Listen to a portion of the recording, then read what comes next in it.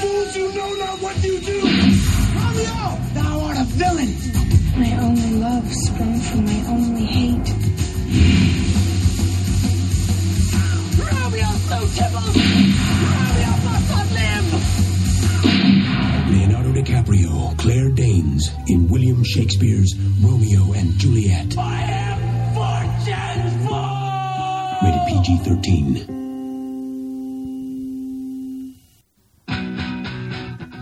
Welcome back to the show, everybody. Happy Valentine's Day. It's our Valentine's Day weekend episode. It is. How about that? Happy Valentine's Day, everybody. Happy Valentine's Day. Goodness gracious. Well, this was a very fun movie. I'm glad we finally got around to it. Yes, we've been talking about this movie for a while. We have a very special guest. Yes, indeed. So, very happy to let's be do here it. where we're recording. Everybody out there listening, my name's Pete. And I'm Scott, and these are the movies that made us gay.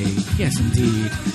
Scott, can you introduce our wonderful guest and our host for the evening, and let's talk about what movie we just watched. So we watched Romeo and Juliet, released November 1st, 1996, of course directed by one Mr. Baz Luhrmann, with very good friend of both Pete and I, Espie Quintero. Yay. Welcome to the show. Welcome Okay. to the show, Espie. I'm so excited because I listen to you guys religiously. Yes. And I'm we've talked about you on the show, too. Okay, so here's the thing. Every time I listen to you guys and you guys are like, we've been talking about this for a while. I'm like, really? You're excited about every movie? You've been talking about this for... I'm like, no, this is true about us. have. We have. It's I was true. like, now It's I always believe true. it. I believe it. 'Cause I'm like, really? And I was like, no, we've been talking about this for like... This one's been 3 in years? the works Yeah. for a while. I think pretty much since season 1. Yeah. Yeah. Since we started We've the wanted show. to do this movie with you. Yes. And also this movie has been requested by guests too, this movie has been requested by listeners. So it's a movie that I think people are really excited for us to talk about. I hope so. Yeah. And can I just say, Pete and I have been friends since I was in the 8th grade, people. Yeah? Yes. Wild. A long time. And I was a 27-year-old man. No. You were all but 12. Yes. No. We have known each other we've known each other longer than we haven't known each other. And so, I say a lot, if people try to get me on something, one of my big comebacks, one of my go-to retorts is, you don't know my life. She does know my life. I really do. I can't say that to her. I'm like, Peter, I do. We've seen each other through all our tragic styles, but all our coolness too. But Yes, anyway, I just had to say, like, I love your podcast episode. you. I listen to it whenever I go grocery shopping because I don't like going grocery shopping. Okay. And so you guys, like, I'm cracking We're up in the aisle, companions. laughing at the meat, Yeah. But anyway, thanks for having me. Oh, Let's well, do this. thank you for coming on the show. I'm very honored to help you pick out fruit. Yes. I mean, hello. Who better?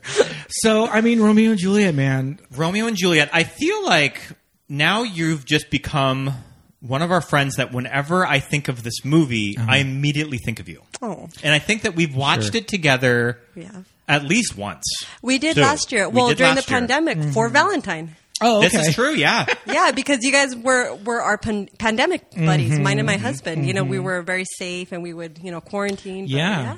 we watched it together. Wow. And so, okay, a lot of times, usually at the top of the show, we talk about where we were the first time we saw this movie or how we were introduced to it. I don't remember. It's been that long. So I was pretty young when this movie came out. I think that I was probably 11 years old when I watched it, but I grew up with siblings that were teenage and junior high girls.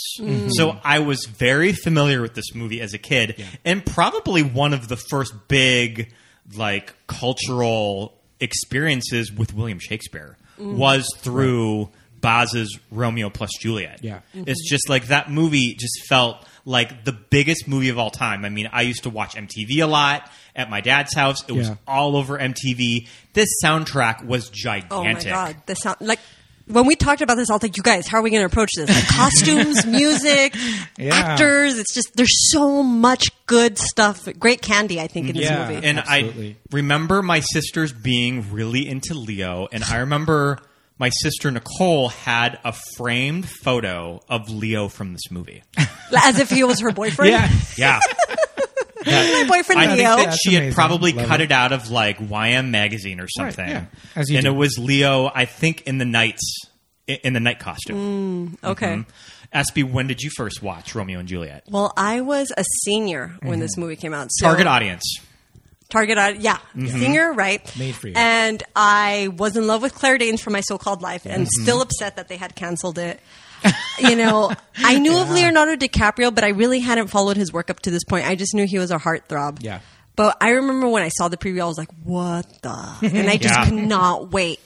And so I know the first time I went to see it was with my then boyfriend, but I think I saw this movie at least 4 times in the theater. Yeah. I was obsessed.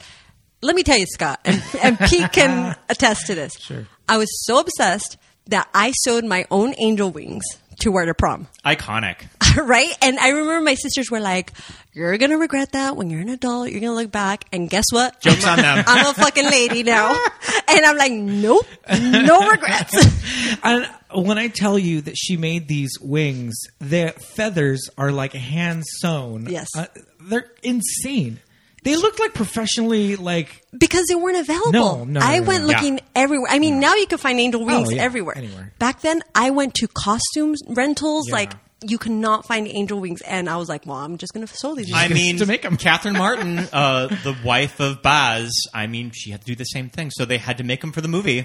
So, Yeah. I mean, you being like 17 years old, I just made your own. obsessed. Like, if Yeah. I could have, I would have dressed my boyfriend up like a knight. We just couldn't find that anywhere. So Yeah, I mean, that chainmail just looks really complicated to make. I know. But I'm saying this is the Yeah. obsession. It was real. Would the nuns have let him in a night costume? And I not a talked to suit? the nuns about it.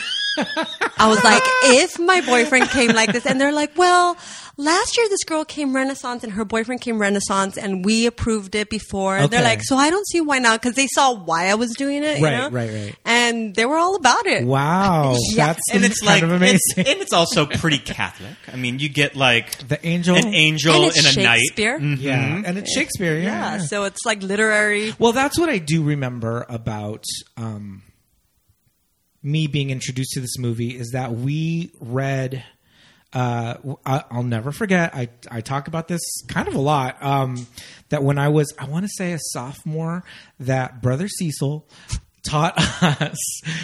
We read, and I still have the book to this day. It's a single book, and it has both scripts for Romeo and Juliet and West Side Story. Yes. In the same book. So cool. And we read that in Brother Cecil's I don't remember if it was drama or English. I think it was a drama class. And so I was really familiar with like the text of Romeo and Juliet because I had just learned it in school, and Brother Cecil was an amazing teacher. He was really fun. He was one of my favorite teachers. He was very flamboyant. And when I call him Brother Cecil, I was taught by Christian Brothers at a Yeah, we private both went to school. Catholic school. Yeah. You were all boy, I was all girls Yeah, Catholic school. yeah. And although you had uniforms and we did not. Yes. But Pete and his friends would come to my school after school and pick us up. Yes, we would. And And you- go to your dances. I was going to say, you guys used to go to each other's dances. Oh, yeah. Pete went to all our proms except our senior prom because Yes. you had to babysit Jamie. I did. My But you- sister was a baby. Yeah, so you came to the after party after. But we digress. Yes. you know. But yeah, so I remember just being very familiar with the Romeo and Juliet as well as West Side Story kind of text. And so when this movie came around, what I do remember is a lot of the MTV spots where they would, kind of reassure the audience, like, the way we deliver these lines, it's the text. We didn't update, because I think one of the big things was kind of controversy that it was this updated Romeo and Juliet, right? Which we have to talk about how it is updated, because it is set in like a modern world, but it's not quite it's like the Warriors kind of, like it's not our No, world. actually what I love that Baz Luhrmann Yeah. did is like, it's timeless. Yeah. In a Yeah. sense. You don't know set, when it is. It's set in its own universe. Yeah. Yeah, because the cars, like, those cars No, are they don't nuts. exist. Yeah. And so I think a lot of people were like, oh, why are they updating it? Like, and then they ultimately did they do Othello. That Yes, was they updated did. with- They updated it, and Yeah. it was in I think it was in a Catholic school. Yeah.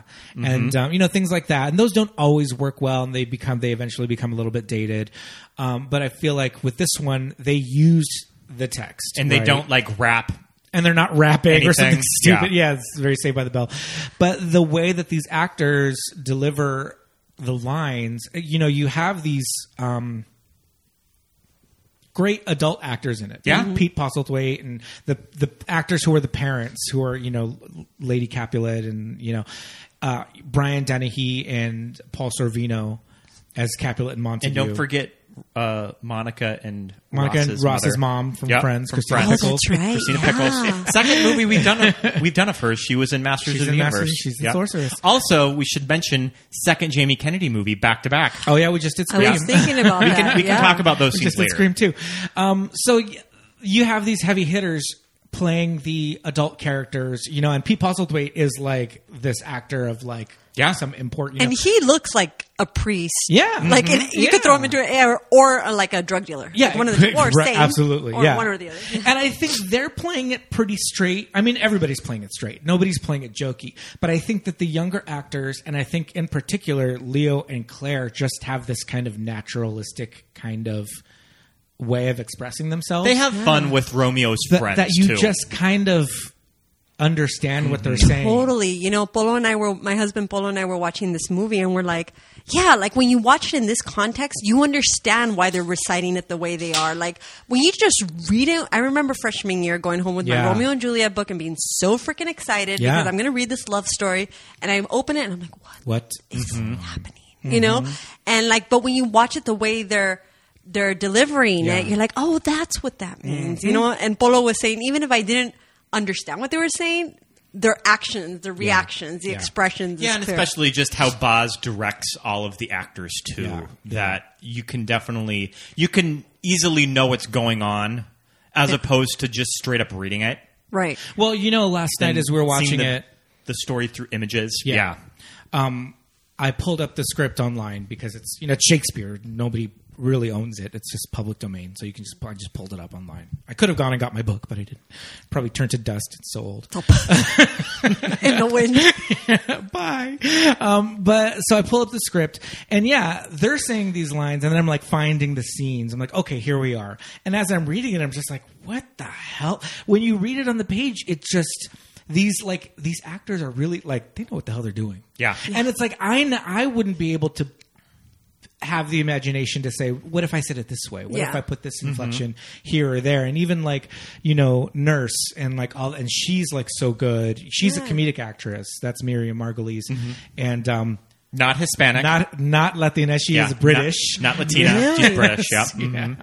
As being a Latina woman on this She's podcast, believable. I'm like, oh, really? She just looked like one of your tias. I know, she really, and I was like, she plays that stereotypical role, which, now isn't really acceptable. But that's the tia, But what I love is that I know she's written as a comic relief from Shakespeare, but she's not so like ridiculous in this. Yes. Like honestly, it's like, I do have a tia like that. Yeah.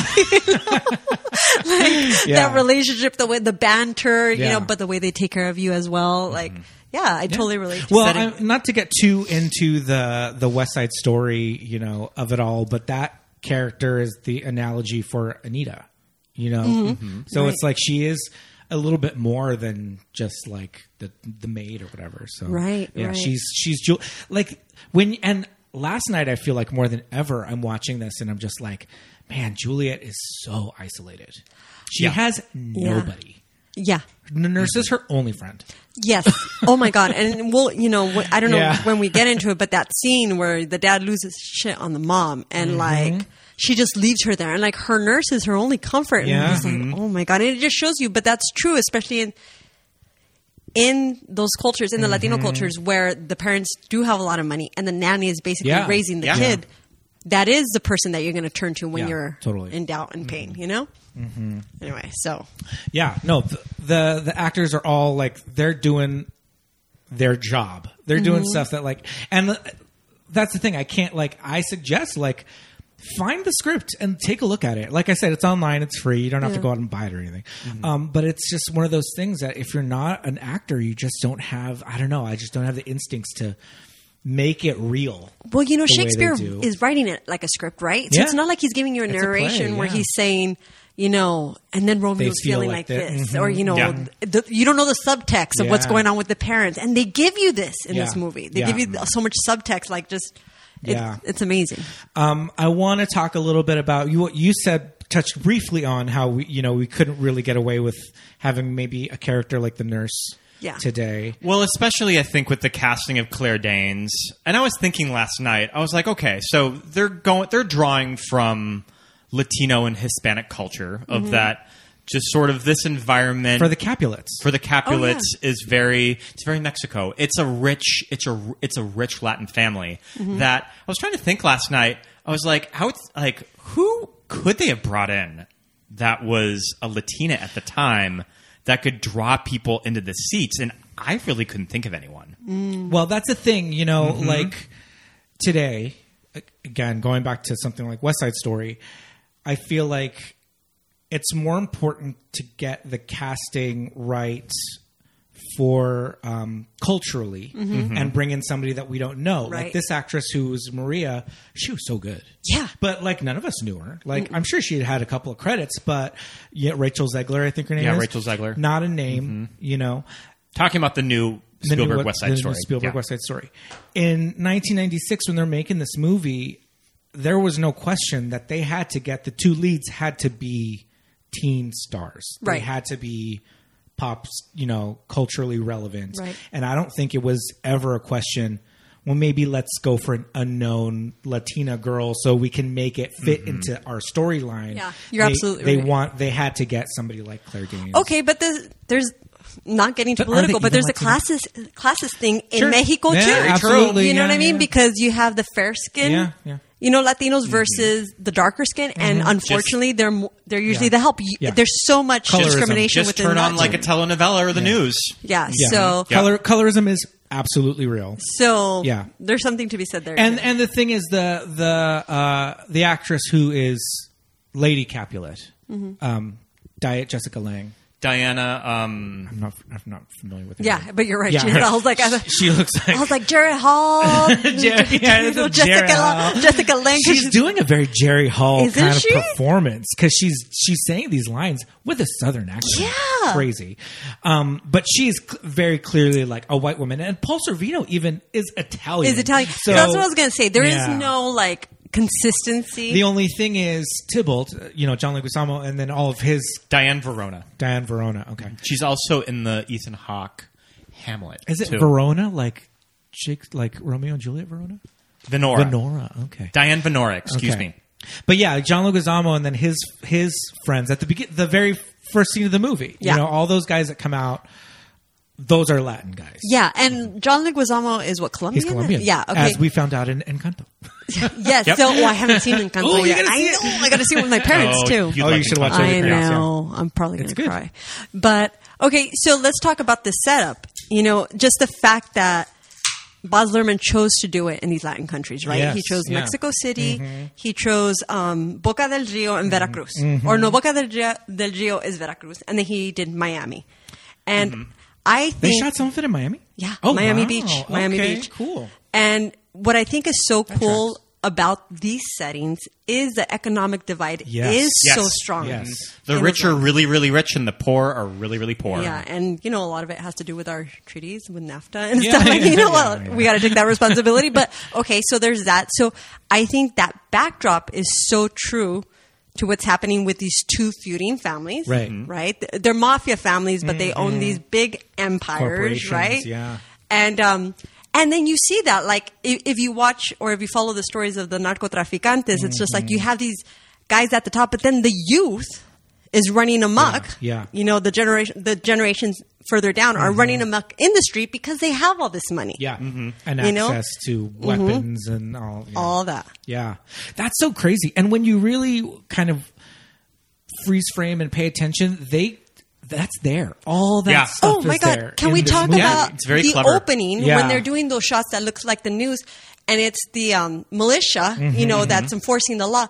That's very true. There is footage of that in the 80s when the drug Yeah. wars were going on. I'm Yeah. like, this is an influence of the drug wars. Yeah. And these guys, especially like, I think the Capulets, it's also a nod to the Sharks, being Right. the Latinos, Yeah. right? Yeah, Being the yeah. Latinos. But also with their religious tattoos with the Virgin Mary on their back, like that's what gangsters do. Yeah. You know what I mean? Like you don't want to get raped in jail or you want to make somebody uncomfortable, you put a tattoo of the Virgin de Guadalupe on your back. Yeah. Yeah. So I was all over that guy. Yeah. I'm all, that's what I got to And say. also just sort of this political context that, I mean, I could see a lot of people in Hollywood, if Boz was that, like, forward with that as themes with them, they would probably say, no way. Like, no fucking way. But Boz just sort of slips it in, and it's so seamless that I could see it going over a lot of people's heads. Like, it's stuff that when I was a kid, I would have never even thought about. I didn't think about it till now. Like, no, it's true, guys. Like, back then I was just like, it's so beautiful. There's so many colors, you know? But yeah, we were watching it last night, and you get those opening shots of the Montague boys going down the road. Pete's like, oh yeah, that's fully like a Mexico City freeway. Oh, totally. And okay, so let's talk about our introduction. The opening. So that scene. you asked me off mic what my favorite scene of the movie is, and I think it's this opening setup. Really? Of the Montagues and the Capulets, because it's that way that Boz directs movies, that it's that thing that Boz does when he directs movies, and he did the same thing in the Moulin Rouge, that the first 10 minutes of this movie, everything is just cranked up to 100 just because he kind of wants to tell the audience, I'm going to take you on a fucking ride. Yeah. And these 10 minutes are just so exhilarating. Yeah. But you have to, as an audience member, you're watching it going, okay, that's what this movie's going to be. Yeah. And so now I'm kind of in this mindset of like the fast cuts and the editing and the, sped and up. It's later kind of like calmed down a little bit. Down, like after like minute 15 of this movie. Well, when you get introduced to Juliet, and I want to go back to this gas station scene, but the minute you get introduced to her, you're absolutely right. She's isolated. She's in her own world. And that's when you're like, oh, there's a breath. Introduced underwater, that she's almost like suffocating and she doesn't have room for air. Or like the Little Mermaid. Yep. No, just kidding. Okay. She's a part of your world. And she's got that good underwater wig on at that point. Oh, we'll talk. We're going to put a pin in Claire Danes' wig. Claire's hair. That's a whole topic, guys. So I remember being it's a whole kid and watching the first 10 minutes of these movies, and I'm like 11 years old. I'm seeing all of these cute boys, all sweaty, their shirts open. Jamie Kennedy licks his nipple. That's right. In that opening scene when like... And he has pink hair. He has pretty pink piece of hair. flesh. Yeah. And there's like the whole back and forth with like the sisters too. The nuns, And the nuns. Yeah. The novices.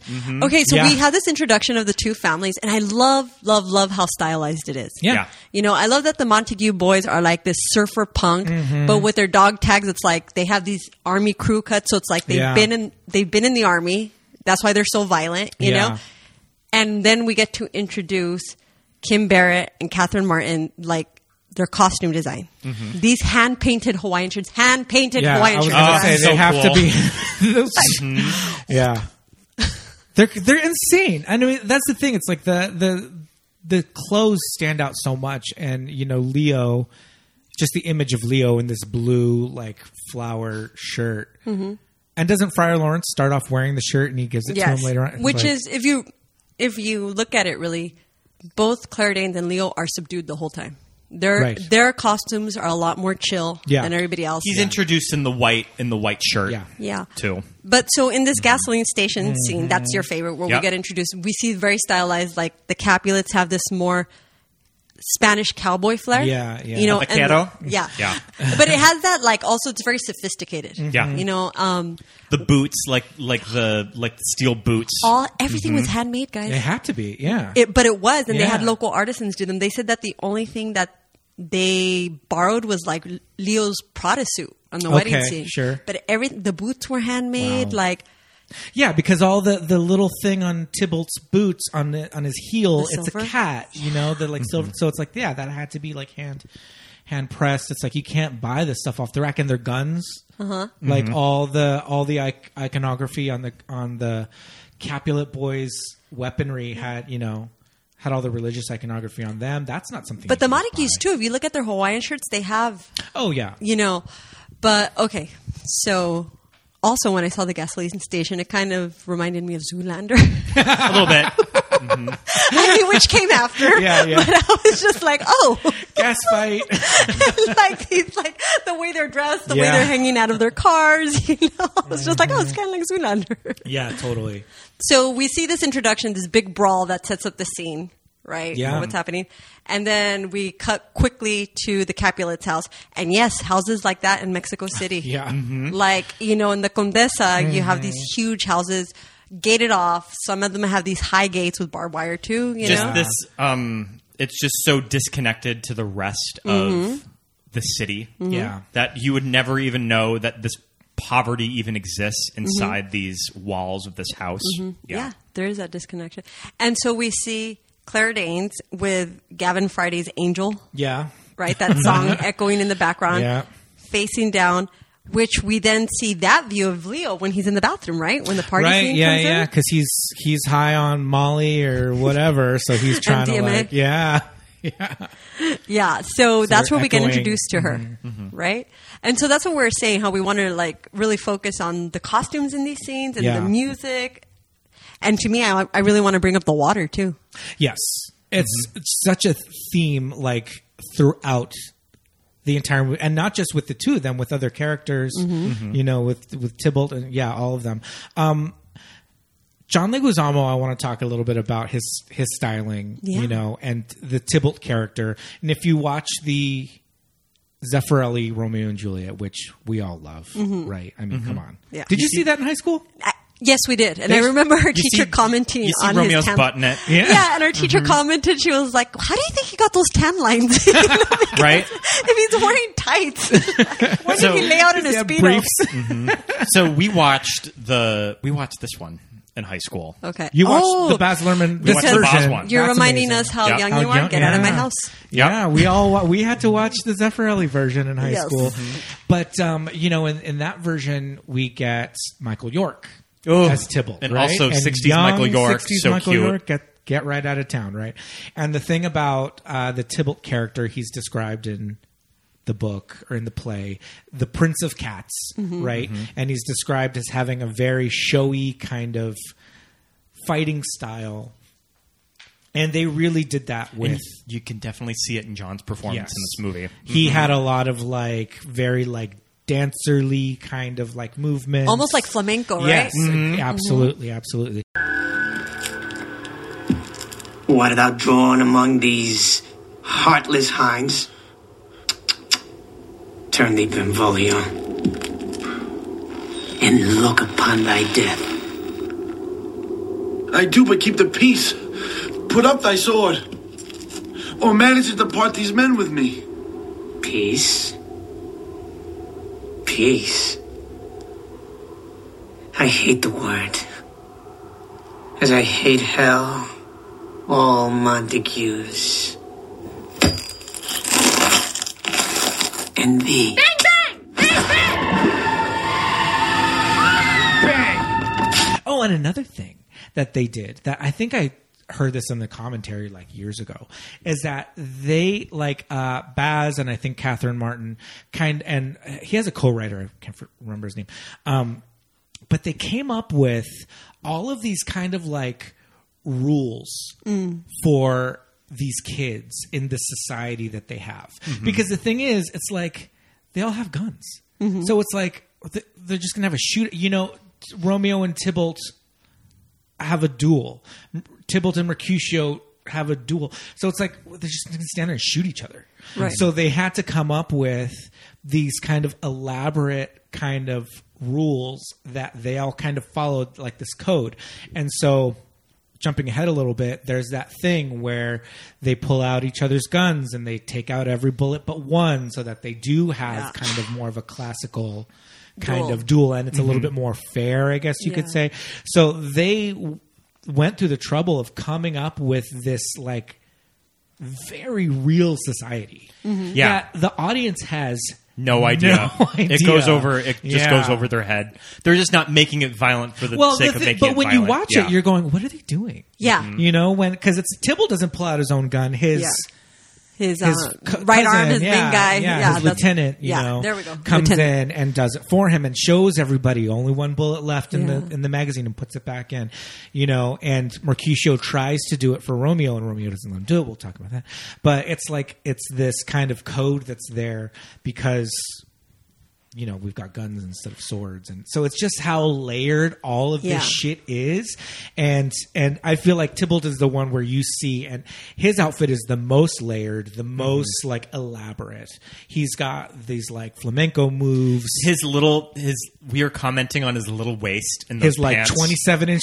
I think that's for the party when he's dressed up as the devil and he's sort of wearing, he wears those vests. He's wearing like a vest or some sort of like a cummerbund. And you just see John's like teeny little waist in that.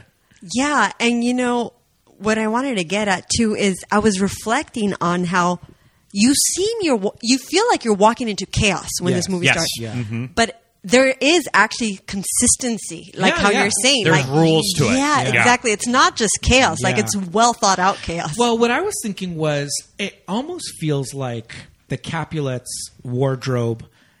I don't know if it is, but it almost feels like their vests. They all are wearing vests, and they almost look like Kevlar, like bulletproof vests. Yes, yes.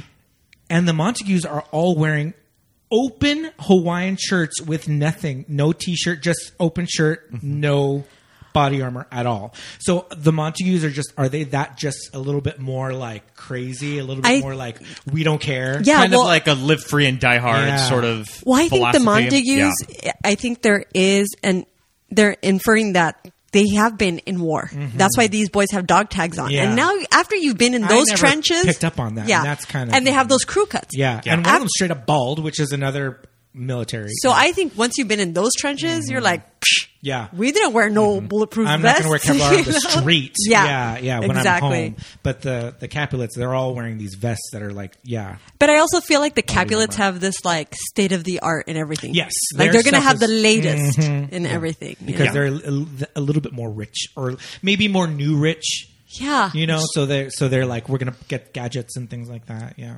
I would say that the Montagues are more working class, but I mean, their parents seem their parents pull up in a limo. Yeah, Brian. So you know, I think it's very telling of like, and I say this loosely, but like American money, kids, rich kids with American money will come off very different from the fresas, which they call them in Mexico, like those are more like the stuck-up, preppy Mexican with money, you know? But over there, they don't want you to remotely think they're from the streets. Right. They want the finest, the classiest. I mean, they look like pageantry. Yeah, yeah. You know? Even in the towns that have less money, the women, like, they don't want to look like they don't have money. Right. So the way you look is really important. Yeah, yeah. You know? I say it all loosely. Allegedly. Allegedly, I've heard. Because I am not an expert. Yeah. So, but I mean, this is all just to say that these filmmakers, who, by the way, are from Australia.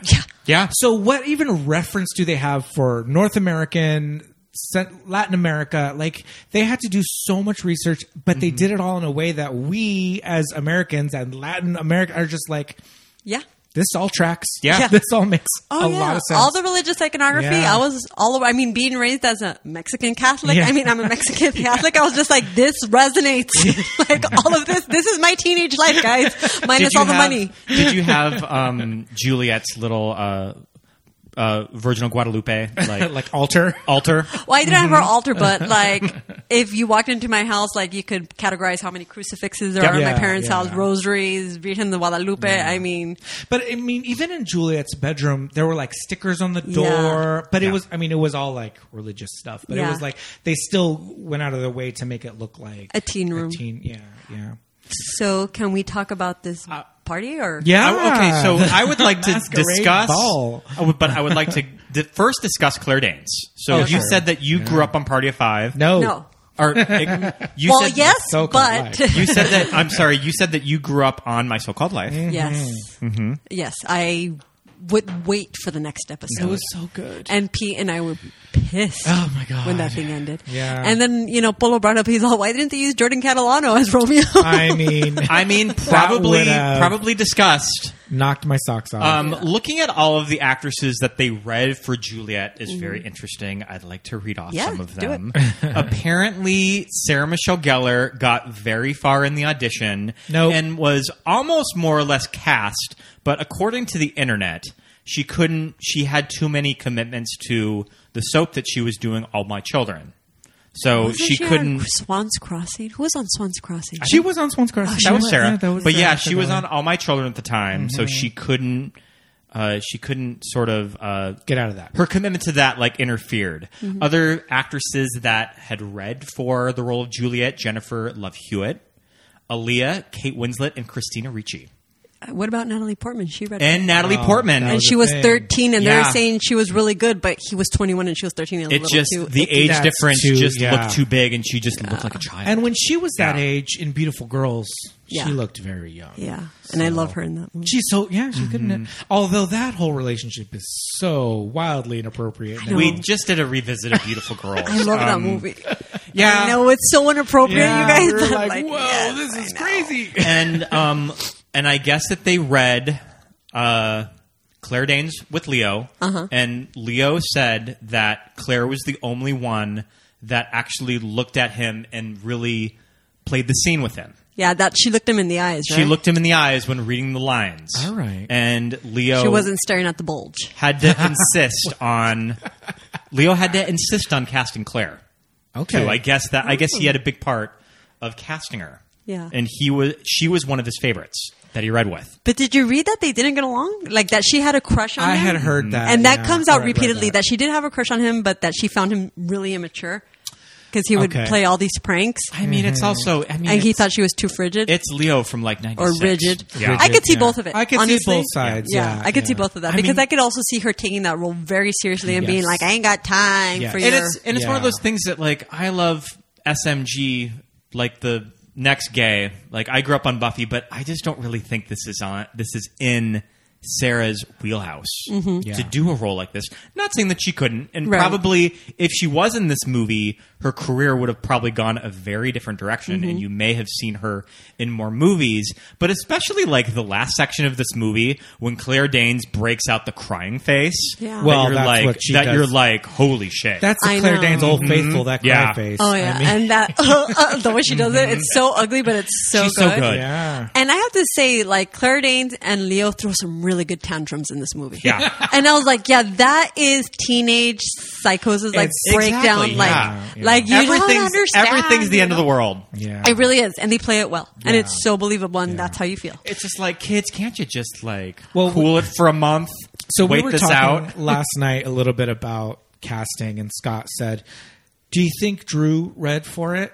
Because I'm sure Drew was reading for everything at the time. I'm sure she wanted to, or maybe she submitted a tape, but I don't know that she would have been able to get this kind of performance. I mean, out of 1995 Drew Barrymore. What about the first 10 minutes of Scream though, where she has to that's one scream scene and cry in that movie?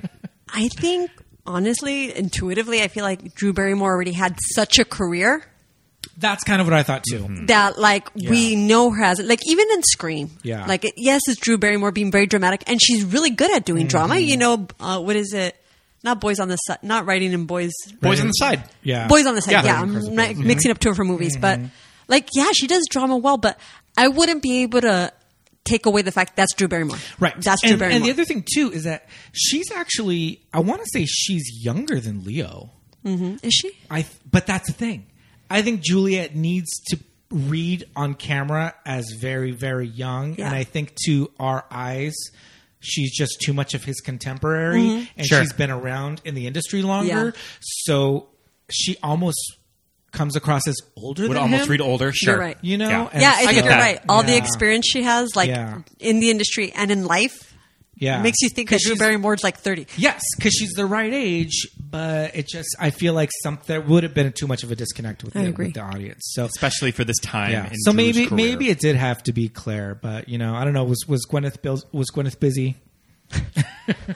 I mean, Or was she too old? I don't know. Maybe she I wouldn't feel like have read. Gwyneth the right would have age. read older than Leo, and also Gwyneth, I think, was considered as Rose in Titanic. And that's the thing, is that Leo That's made why I brought her up. this and Titanic back to back. I mean, when I look at Leo's filmography on this time, and I'm seeing all of these movies that he made year after year after year, did that kid step foot in a classroom at all in the 90s? Did he go to school?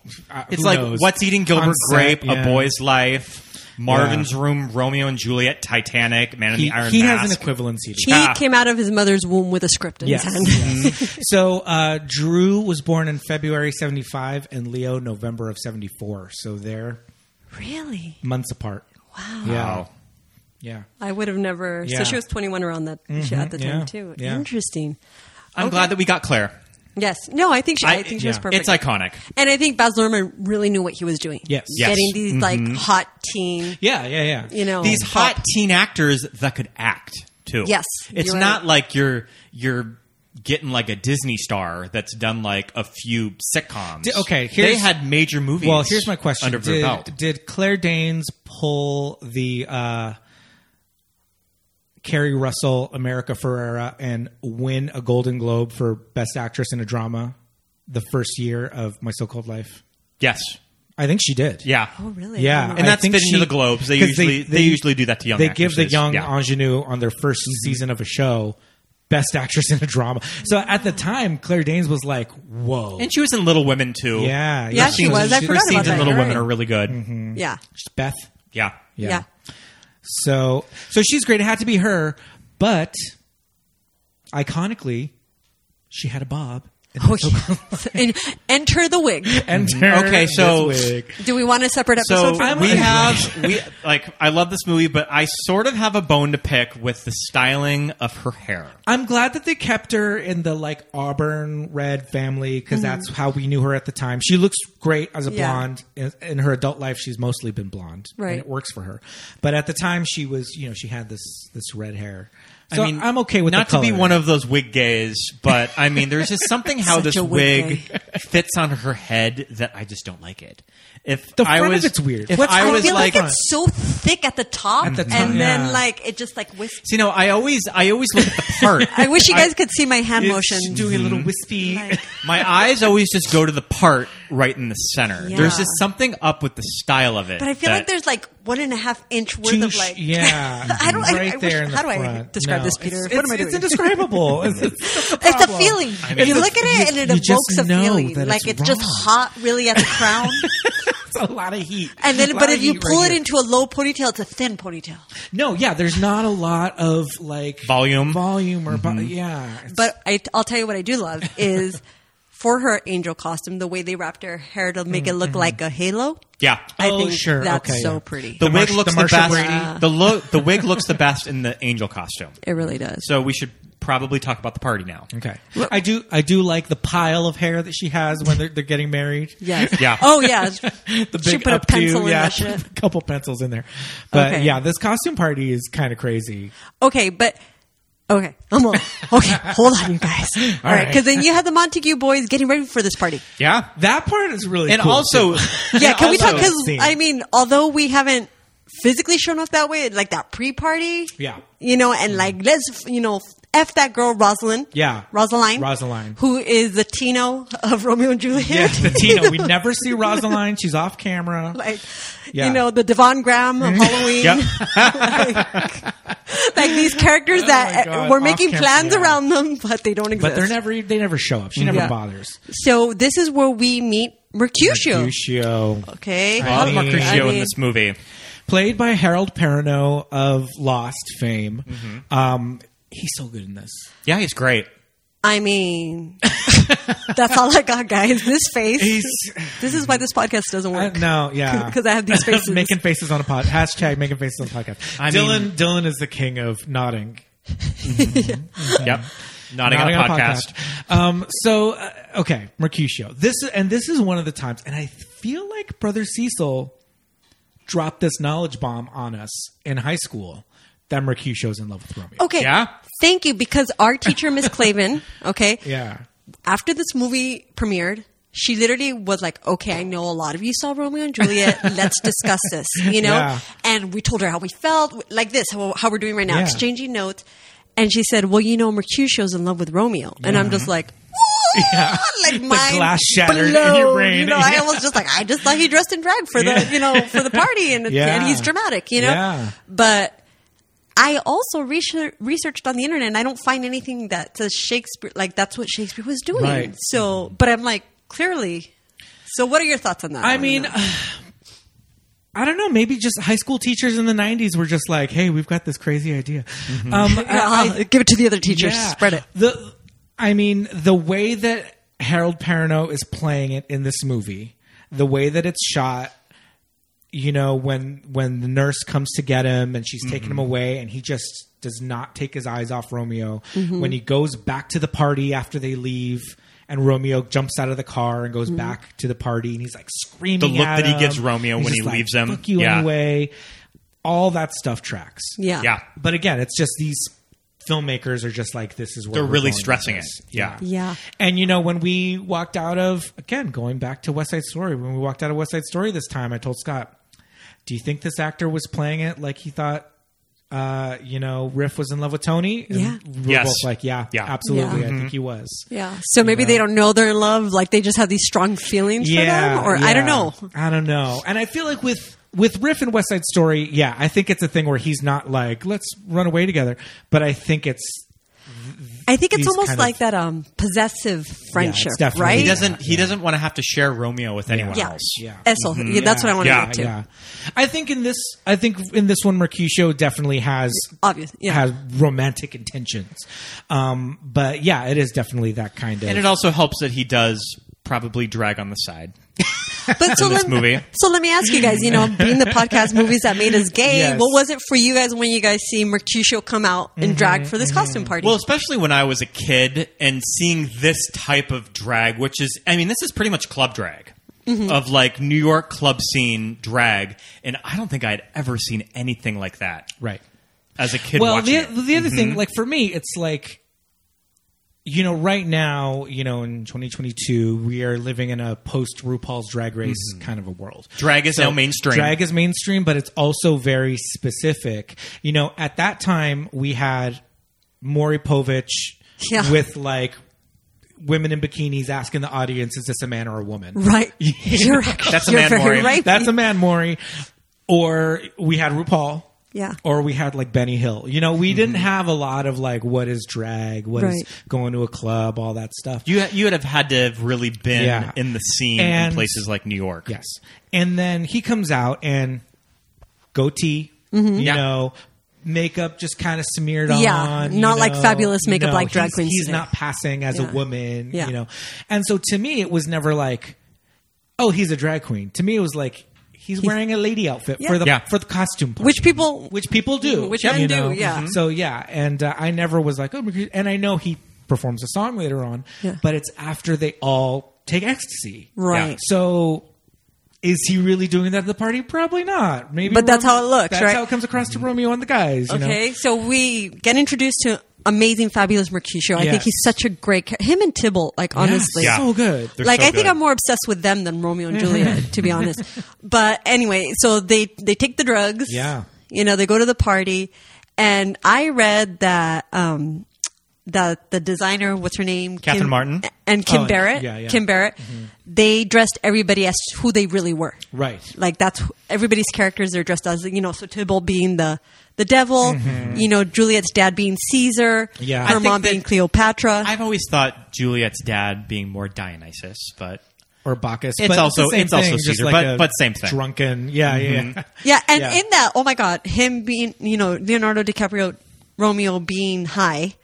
I love the sounds that we're hearing too, Yeah, like yeah. Juliet's dad singing opera, which Yeah. this actor really does. I didn't know he Oh, sings. okay. Yeah, That makes sense. Yeah. Paul Sorvino does opera. Okay, I buy And that. so- I often wondered. I was like, is that him singing? I wonder if they got Yeah, a guy, so I yeah. thought that was really this cool. would have been such a fun scene to be a party extra in Oh, if you were on yeah. set that day. Well, we were talking about too, like just the idea that you know he's going to be Caesar or he's going to be you know Bacchus or whatever. So let's put him in an olive wreath and a toga. Mm-hmm. but his toga's purple sequins. Right. Like, come on. Like, it's just Yeah. just that much more elevated. You know, yeah. it's that much more like cool. And I read that I guess everybody else at the party is dressed up as Shakespearean characters from like Midsummer Night's Dream and things like that. And also, I mean, we can't forget about the famous Shakespeare astronaut, played by Paul Rudd. That's the only part I was gonna say. That's the only one where I'm like, where the hell Paul Rudd in this movie, just such a doormat, and it's adorable. Paul Rudd, it's adorable. 96 Paul Rudd had just made Clueless. You guys, I just put my face in my hands because I'm just like, oh my god. Okay, so I have this question for you. Okay, obviously we're seeing Paul Rudd through the eyes of Juliet. Like this is why to her this guy looks like a goon. He's a kind of a dork. Yeah. But now that we're adults, looking back, I mean, you're gonna rich. if I'm That's what I'm saying. if I'm I'm like- Juliet, I'm just gonna be weighing my options here. yes, Yeah. like you're a teenager. Yes, you let your hormones. Yeah. But now I'm just like, girl, go with Paul Rudd. That's what's kind he's of- financially stable. Yeah. like he The is nurse handsome. tells him later on, she's like, just go marry Paris. It's going to be a good match. I mean, it's clever You'll be casting happier because like, it's you like had your sex with him. Like, It's go get your almost- money with this man. it's almost as if Baz just had a crystal. It's like Baz has his crystal ball that he's looking into the future of the man that Paul Rudd would become in Hollywood. so the same picture of Paul Rudd in 1996. Exactly, because he hasn't aged a day. no, that picture of him on the cover of Time. That it Timely. kind of like adds some odd subtext to it now that you kind of are doubting Juliet now of just like, well, you could just marry Paul Rudd. Yeah, you know. Yeah. I mean, Paul Rudd, man, in the 90s, what a wild time of his career. Did Michael Myers, The Curse of Michael Myers, Clueless, and then Romeo and Juliet. Yeah. And I remember seeing him in Romeo and Juliet and being like, "Oh no!" because he's so corny, like dancing. Oh my and, god, like, when he's the dancing and his yeah. little hands in the air. The look that he gives Juliet when there's the fireworks. Yeah. And like my the God. balloons He just, falling. like- He's like, ah. Oh yeah, it's the balloons that he just looks back at her. Like, sorry, Yeah. for saying it in Spanish, cara de pendejo. He's just like, damn. Yeah, totally. Okay, so Romeo is flipping out, you know, because Yeah. he's on drugs, and then he's in the bathroom, and then we get that shot of him with his face in the water like Yeah. Claire Danes, Yeah. right?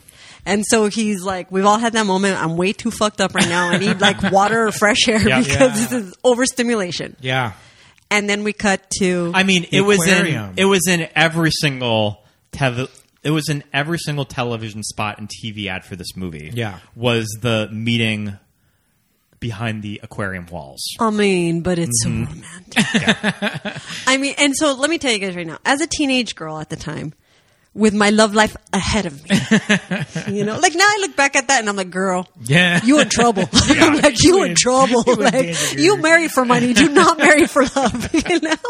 But as a teenage girl, I'm looking at that and I'm just like, yes, this is how love Yeah. should be. You know, I'm the target audience. And, you know, I read that actually Romeo and Juliet is supposed to be a satire. Like, it's supposed to be making fun of love. Okay. Yeah. You know what I mean? Like how stupid Yeah. can you be? Yeah. That you're going to take your life over, you know, Yeah. somebody you met a couple of days ago, you know? But that fish tank scene still holds up. Yeah. Yeah. I mean, that's the thing. They have to show us that love at first sight Yeah. is real. It's Exists. achievable. And Helps literally it- with her little eyeball. Yep. Yeah. Helps it set the Desiree Through too. the like choral. Yeah, that Desiree song. Desiree. Okay, it's DES''REE. Desiree. Desiree. Okay, get it right. You know? I'll get it twisted. Yeah. She's got that little like hair apostrophe like right no. at her forehead. Like looking a little Billie Holiday. yeah, definitely. She's got the big like Yeah, with a big flower. yeah, like a big orchid or whatever in her hair. Yeah. A little Billie Holiday and Josephine Baker. Yes, you're right. Love Absolutely. Child. Yep. Absolutely. So that song was written for this movie and Okay. is the theme. Kissing You is the theme for the movie. Yes. Which, if It's- we think of Franco Zeffirelli's, how he had that song. Yeah, that Romeo and Juliet song in Zeffirelli, that is like iconic. overplayed. Yeah. I- Although, yeah, so- you're right. It But is. yes, iconic. I remember that they mentioned on the commentary for the Moulin Rouge that Come What May was Yeah. written for Romeo and Juliet Oh, wow. originally. So it was meant to be in the movie somewhere. Mm-hmm. And I That's do kind why- of wonder if it was like maybe if they wouldn't have gotten the Desiree song, would it be Come What May? I don't know. Well, that's why Come What May was not eligible to be nominated for an Oscar. Oh, 'cause that it wasn't year, originally because it written. wasn't an It was original originally song. written for... They they thought that they could just not say anything and Yeah. submit it, but they're like, what if somebody does their research and figures it out? Then, Yeah. then He we're going thinks to have to that pull it in disgrace.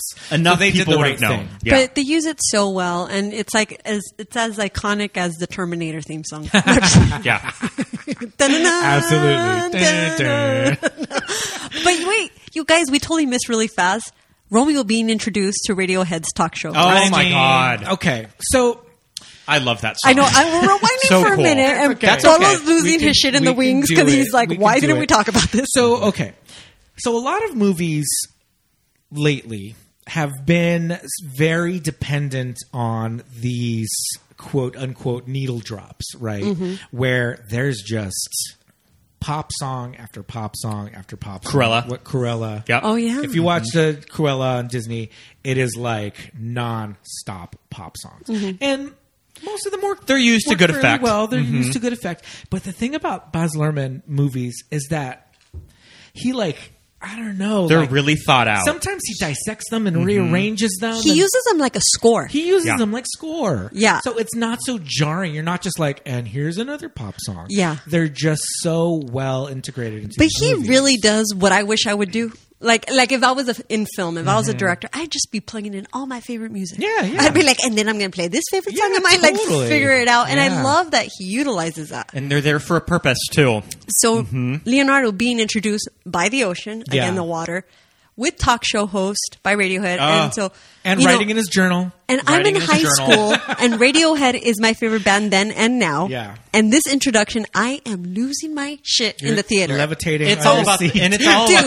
it's all about the Leo hair at the Like time too. I'm freaking 17, so I don't know if I've had an orgasm yet, but probably that was the closest thing to it at that ovaries are moment. exploding. I was just like, yes, on so many levels. It was Leo Mania. It was the spark of Leomania, you know, because Basketball Diary, the movies before this were kind of edgier, He Grittier. wasn't- grittier. He wasn't playing. Gilbert Grape is just totally its own thing. And he was so much younger in that. Exactly, And he was, yeah. You know, so this was the one that was for the girls, for the kids, and it was That just shot first shot of for the ladies Yeah. and My the loins. little Yeah, for the ladies little and gay the boys. little gay boys like me. Got the vapors. Yeah, the Just vapors. I like- needed a mint julep. That blonde Mint hair julep on my porch. that blonde hair on Leo, just Yeah. how it just sort of gets in his eyes. There's 90s. shots of him at Sycamore Grove right before they go, you know, when Mercutio first gets introduced, and he's sitting there and he's like, I don't want to go. Like, Rosaline's being a bitch, like, whatever. And there's shots of him where the camera just looks at him. And I don't know if he's like, I don't know if they have eye makeup on him. I think it's also how they light some it, too. eyeliner or just the way it's lit. And I'm just like, It's the lighting. Yeah. he just looks like a pretty, pretty lady. So pretty. Yep. Actually, looks like Cara Delevingne in those I thought- shots. I'm like, did you I think told that? I told Polo she looks like Layla, Yeah. which is Well, yes. one of our very good friends' daughter. And right? I was Layla like, looks like a little Cara Cara Delevingne Delevingne. too. yeah. So when Yeah. I was like, I told Polo, is it me or does Leonardo DiCaprio look like Layla? Well, you know, so there. and it I is. went to Cara Delevingne, so yes. Yes. So the answer is yes. Yeah. Okay. In something in those shots with that light, they're in the moonlight and all that. Oh man, watch them again. You're welcome. So I'm about movies that made us gay. Yeah. So I mean, yeah, the Masquerade Ball is really well done. It's super memorable. The costumes, the music, all of this stuff. And then I just love John Leguizamo is not a big dude. You know, It's probably a little pint-sized man. He's probably 5'8", 5'9", you know, and we were talking about him probably having a 27-inch waist in this movie. Yes. And he is just like a little, like, I Chihuahua. don't know, like a little... he's just like, God damn it, he showed his face. Like, Romeo's here, I'm gonna lose my shit. You know? And what's going on with the dad, Capulet? Oh, man. Well, he's not having it because Love that. because Tybalt is effing his wife. What? Yeah. So Like, like there's dude. that undertone there. So he's Yeah. just like, I'm not gonna deal with your shit. No, this is my party. Yeah. You're Get not your gonna sh- tell me what yeah, to do. Get your shit together. Yeah. Leave it alone. And just like puts Yeah. the beat down on. Yeah, dude. Like he's a pórtate bien. Like he's all take care of your ass later. And Paul Sorvino is probably one of those dudes. You don't want to get backhanded slapped by him. No. He will fuck you up, dude. I'm afraid of him. Yeah, dude, shit. So, And I think I have a Theo who looks like Exactly. to top it off. I have an uncle that I looks think like we him. all do. And it's one of those things. Paul Sorvino not Hispanic, but I think it works. But he has that mob. Yes. Yeah. Like Mob that's boss. the mob boss, because he was in Goodfellas. Goodfellas, yeah. yeah. So he has that mob presence, Yeah. which both dads do. I mean, both dads have he's the the mob. father. totally. He's the father of Romy White. Oh my god, They have the same We nose. are gonna. She's all. We are gonna blow them away. Can't believe how cute we look. This is definitely the cutest we've ever looked. I mean, it's too bad that the Elizabeth Holmes story couldn't have existed in the 90s in 98, because like a 98 Mira Sorvino would have been perfect. Are you familiar with this HBO documentary about this crazy woman? Elizabeth shake my head no. Elizabeth We'll talk after Holmes the show, yeah. sounds exactly like Romy White. Oh, okay. She faked like she invented this machine to like Oh, do the blood test. yes, we Yeah. did. We watched the documentary. The one who would dress up like Steve Jobs. Yes. Yeah. And she yeah. talks like Romy White. talks Did like you not Romy notice that? Okay, this is what I was afraid of coming on this podcast, that I was just going to spend my time laughing and pointing at So we you. should probably talk a little bit about the balcony scene. Yes. I like In the that pool. it looks very like it's shot in the courtyard of Melrose Place. Yeah. But, okay, again, that pool is very true to the designs in Mexico City. Having a of, courtyard. like, Yep, having a courtyard. Yeah. It's like, that's true. And it's beautiful. Yeah, yeah. I love all the stuff with there's like security guard, just showing like how like cloistered or whatever she is. That like there's cameras and there's people like actively live watching the cameras At all times. She knows of what area of the pool to put Yeah, Romeo. true. She when knows how he's we not on need to go in camera. this little Yep. alcove. Like, yeah. And I love that this balcony scene transitions into a pool scene. Yeah. Again, with the water. Yeah. Yeah. Like, I just thought it was so... And again, teenage girl, this makeout session in the pool. I'm just like, yes, this is what love is going And to it's be also like. it's one of those things that this movie's been around for most of my life, and kind of what I associate with Romeo and Juliet, that I do kind of forget that, oh yeah, this scene is not staged in a pool originally. Yeah. But just now, whenever I think of the balcony Yeah. scene, You think of- I immediately think of them falling in this pool. Yes, yes. And just the delivery of those lines, like... Yes. This is one of the scenes where the dialogue between the two of them just comes across like they're having a normal conversation. I mean, probably Yeah. the hardest scenes to read actors for is Yeah. to do this scene, since it's so iconic. I mean, these are such famous lines, Yeah. and you don't want to sound like you're in a high school play doing it. Well, let me also drop this knowledge bomb for our listeners do out it. there. When she says, Romeo, wherefore art thou Romeo? Wherefore is a word. And it does not mean where, as in, where are you, Romeo? Where art thou, Romeo? It's why are you, Romeo? Why are you, Montague? Yes. And Brother Cecil taught us that. He's and everybody always, because it's become part of not just pop culture, but just like culturally, the English language, people know, oh, Romeo, wherefore art thou Romeo? She's not looking for him. She's asking, why are you Romeo? And that leads into what's in a name, a rose by any other name. Or I love how she says, or any other part Or any belonging other to a part belonging man. to a man. And we're like, Yeah. like the way she delivers it, it's like, oh, that is funny. Like I wouldn't have ever thought of that, but yeah. Yes. Yeah. And that's why they dressed her up like an angel, because of that line, "Oh, speak again, bright angel." That's why they dressed her up like the angel, Yeah. because he refers to her as an angel. angel. And I found Love out it. that the designer actually sewed parts of the script, like the dialogue, Oh, okay. into her dress, like phantom thread. Oh, Yeah. Oh, wow. Yeah, that's cool. Yeah, and it was something that nobody saw, but she did Yeah. it in white stitching, just for them. Isn't that that's so cool? I love it. I love Yeah, that. That yeah. sounds exactly like what these. Yeah, I think it's so intentional. Yeah, Everything is so absolutely. intentional. So yes, kissing scene.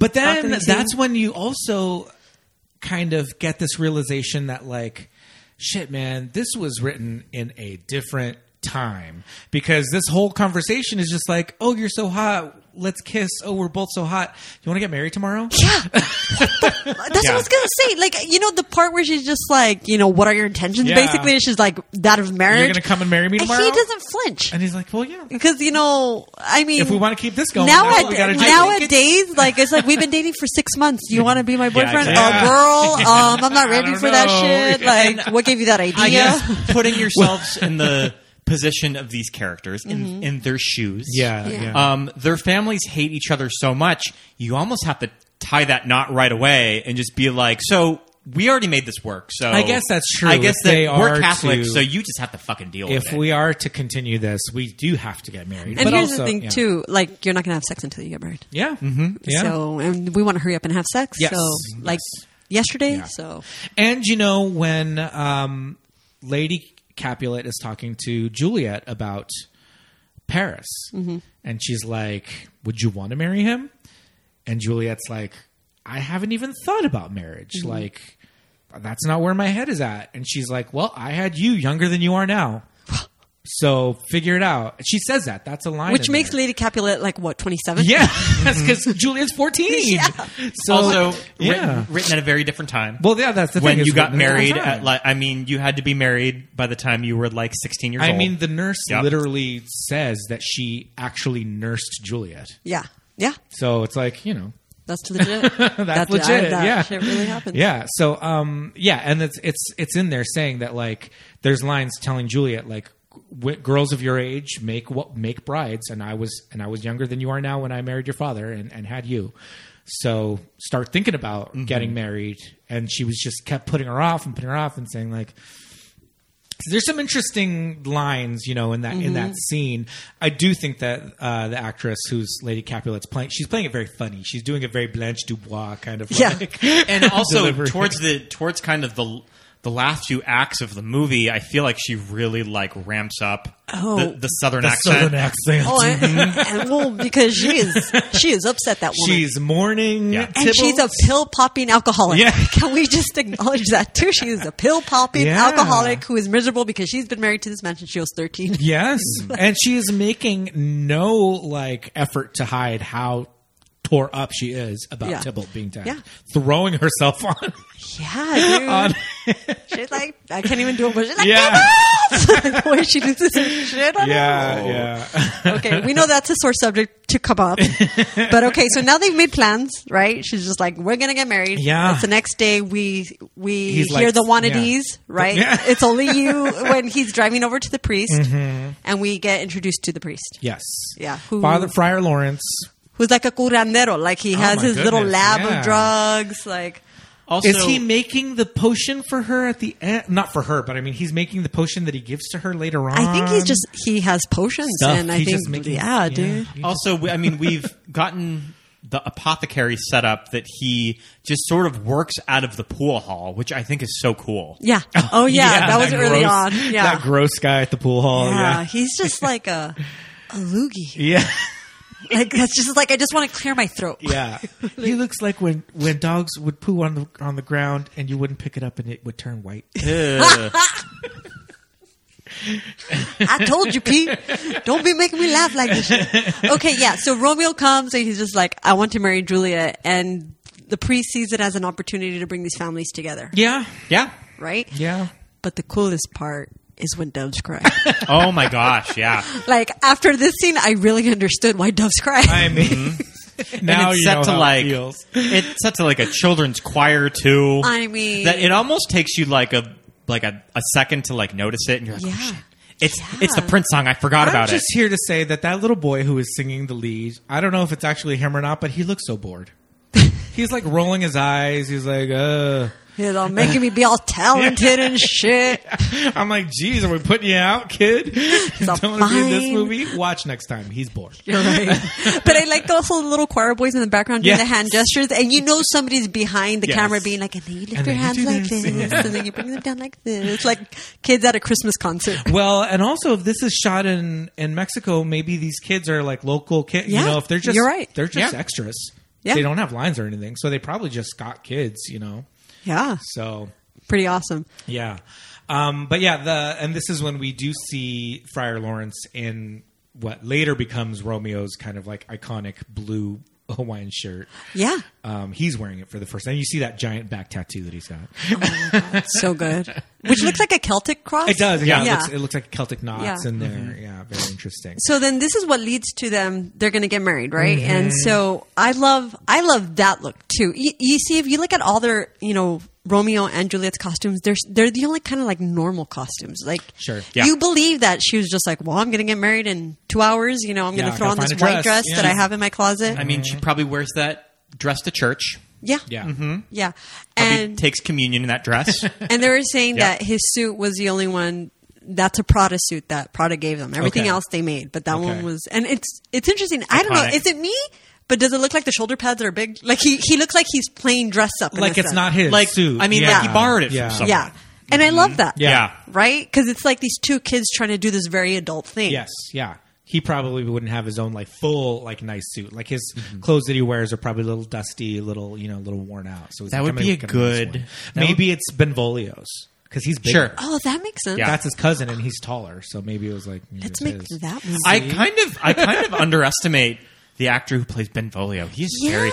very handsome. And Pete and I always comment that like he has this great body, but he's also kind of a little thick. Like a little pudgy. Yeah.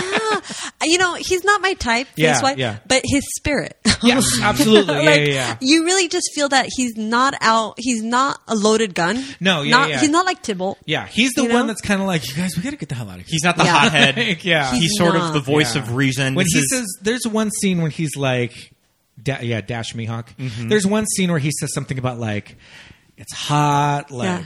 Capulets are out, like Yeah. let's just go. Right before the party is all this. When you talk about blows us away, and I'm just like, yes, I like this. That's Yeah. me. That's Yeah. me in the friendship. I'm like, Well, you guys, shut up. We gotta leave. let's go. we also have yet to talk about the little twink that follows them, Jesse Jesse. Bradford. So cute in this movie. Yeah. Balthazar?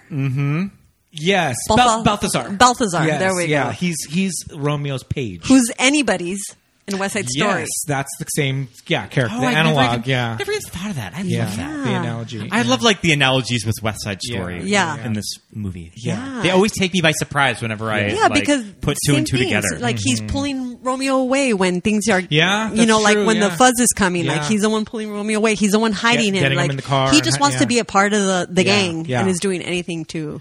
Yeah, it's so interesting because Jesse Metcalf is my age, or not Jesse Metcalf, Bradford. Bradford It's one thing. is my age, and like he looks so little in this movie. He looks like a little boy, and I was like, well, it's probably about 16, 17. Like I look like a little kid. when You I were was little. 16, Yeah. Pete. 17. We were little kids, Yeah. you know? But, you know, okay, so they get married and now they're going to go to the. We see, is it the Montague boys at the beach first? And yes. Yeah, it's the Montagues. And then the Capulets show up, right? And they're like, it's a hot day. Yeah. But one thing we haven't talked about is the iconic, which shows up here. You see it a lot. Is the L'Amour sign. Yes. Right? Okay, the that- Coca-Cola. It sort of looks like the Coke. Yeah, the Coca-Cola Also very logo. Moulin Rouge too. Well, it's in everyone. It's in all three Yep. of the movies. It's yeah. in, you know, Strictly Ballroom. But I found out, I don't know if you guys read this, but when Baz Luhrmann and his wife got married, they got married on a stage and they had the L'Amour in the background Oh, okay. of their wedding. So that's kind of like their signature All as right. a couple, okay. right? That's really cool. But what I think is really cool is in Mexico, Coca-Cola sponsors a lot of businesses. okay. You know, so if you go into like a local family-owned restaurant, all their tables and chairs will have Coca-Cola Oh, wow. emblems all over. I mean, Coca-Cola is everywhere Yeah. because they are sponsoring all these businesses, right? It's an empire. Yeah. And so I think it's really cool that in this movie, if you pay attention, you see it everywhere, like in Yeah. the bars, like they're sponsoring those businesses too. Okay. So I was like, this is very real. This is Yeah. really consistent with the culture. Yeah. Wow. I thought that was really cool. That is crazy. I love all of the beach scenes too. I mean, I don't know a lot about Mexico, but I went to school in Mexico for a summer in rural Mexico. And there's just something about the beach scenes that just feel like this is Mexico. This is like rural Mexico. Well, you know, okay. So I will say I've never been to a beach like that in Mexico. All the Yeah. beaches that I've been to in Mexico, freaking beautiful. Yeah. If anything, when I saw that, I mean, maybe it's Miami Beach because I didn't know they did film some of it in Right. Miami. Yeah. But I felt like it was more like Venice. Yeah, Yeah. it did have a Venice little Beach. Venice. You know, it's like feel to it. gritty and Yeah. like- Yeah. some kind of like broken down stuff. And I'm just sort of thinking of small towns in Mexico that aren't the bigger cities. Yeah, possibly. Yeah. That I think that's why I like all of these scenes in the movie. Yeah. So you know, this is when we get the big Yes. fight with Big showdown. the big showdown Yeah. with The showdown is intense. Tybalt and Mercutio and Romeo. But all that stuff in there, there was a hurricane. Yeah. which was real. And it's you in the can movie. see. Yeah. Like, those are not effects at all. When the clouds change to thunder, like, Yeah. that's not an effect. That shit really happened. But and like there's shots of Leo standing there in that baggy suit and the wind pushing him, and he's standing straight, and the wind is just pushing his whole suit, and it's just like it's crazy, and you're like, that's real. Well, you know what I love in this scene when Tybalt and Mercutio are first fighting before Romeo shows up, is that when he says, like, are you consortist with Romeo? You know, implying, are you sleeping with Romeo? And that's what sets Mercutio off. Yeah. You know, he says, are you consortist with Romeo? And then that's when he, like... He's like, what did you say? Yeah, because he's like, who told you? No, but yeah, like, that really strikes a chord in him, and that's where you see him really get defensive and start putting out his dukes, you know? Yeah, wow. That's crazy. And this is where we get all that stuff with this very like ritualistic thing of, their lieutenants kind of taking out their weapons and emptying, all their bullets and everything to make it a little bit more of this kind of like fair, ritualistic kind of a duel. But Romeo's like, nope, I'm not going to do it. You're my family now. Like, I don't hate you. And, let's try and work it out. But Tybalt's not hearing any of it. Yeah, well, no, he wants Romeo. Yeah. I want Romeo. Thou art a villain. I love the way he says. I love his deliveries, by the way. So, okay, big fight scene. Mercutio's death. Get stabbed in the stomach with that glass. But that line, a plague on both your houses. Like, I just want to walk around and tell people that. Like, they piss me off. Like, a plague on both your houses. Yeah. Mine and whose? I don't know, but both of yours. Both of them. Both of them. Whatever two you have. But I remember Brother Cecil telling us, like, Mercutio is very kind of theatrical. And at first he says, like, oh, it's just a scratch. It's just a scratch. But then he says, look for me tomorrow and you'll find me a grave man. Yeah. And it's like, it's a play on words, like, I'll be dead, like, I'll be in the grave, and I forgot what, like, a grave man, like, meant something else different then, but it was definitely more of, like, this pun, and he says, like, you've made worms meat of me, and, like, all this. That line is so good, too. You've made worms meat. I'm like, I want to say that. I mean, but nobody's heard me that bad. Yeah. But another thing that I read is that the designer put a lot of sheer fabrics on Mercutio, like his shirts are sheer, because he was the most vulnerable and transparent in his character, like the most emotional. And so that's what she was trying to show in that. And I thought that was really cool because it's true. I think he's the most raw from beginning to end. Yeah. Like in his feelings, he's not masking anything except for the fact that he's in love with Romeo. Yeah. Except the one big thing. The biggest thing. Yeah. That's the veil. I mean, how can you not be in love with I mean, that angel face? I'm telling you. Okay, so, and I think it's so cool the way they do the car scene that flips over. Wild. And that kind car of chase. And this whole standoff with them. I mean, it's the Angel of Independence in Mexico. Well, right? But, I mean, is it... It's a Jesus statue. It's a Jesus statue, but isn't it sort of inspired by... Like, it's a fake Jesus statue. So here's the thing. It's supposed to be inspired by the Rio de Janeiro Jesus. Okay, sure. But that Jesus was actually a 2-foot Jesus. Yeah. And that, like, that's the one that they used between the two buildings at the very beginning. That looks gigantic. I'm like, way to go, optical illusion. Yeah. But I feel like the circular, about, I think they shot it on the Angel of Independence. Oh, okay. But what they're telling us is that really there's a statue of Jesus that's like 30 feet tall, but it's, that's all just like production design. If it's not shot there, because it's inspired by there's a wide shot and there's those two buildings, and I think the Angel of Independence, when we stayed there, it's like there's high rises behind it. So I was like, I feel like that's what, like they fixed it in post or whatever. Okay, but what's amazing, this movie was made on $12 million. Yeah. Like, I mean, incredible. for all these visuals and like, even to this day, I look at it, I'm like, that looks legit. It's very thrifty with its money. Too, I think a lot of the special effects are almost kind of supposed to look a little... I don't know. They're not going for realism. They're not trying to make it's like the same with Moulin Rouge. Yeah, they're not trying to make... Moulin Rouge looks like a pop-up book. Yeah, you're right. So those special effects, they're able to maybe mask what they didn't have in money to say, well, it's supposed to look... over the top and avant-garde. What I think is really cool is like this is a moment in the movie where it starts to get visually gritty. Yes. Yeah. Yeah. Because up until this point, color, like fantastical, like big, and this is where it starts getting like an NYPD. Yeah. Yeah. Handheld like camera. like a gritty cop drama. Yeah. Like, I mean, except for when you're in Juliet's room, but other than that, like Romeo going to the priest's, apartment, like it doesn't look. There's so much religious iconography in the priest's, home, but it looks so dark and dingy. Yeah, yeah. And it's something like shit got real. Yeah. They're no longer living in this fantasy that we've been seeing this whole time. Like now it's like, okay, you got married. You see what happens when you get married? I told you. Your life goes to shit. This wouldn't happen if you stayed with Rosaline. See what sex does. Oh wait, no, they haven't had Well, sex they haven't yet. had sex yet. So, okay. Father Lawrence cleans him up. He still has this like very dramatic, like bloody teardrop going down his face.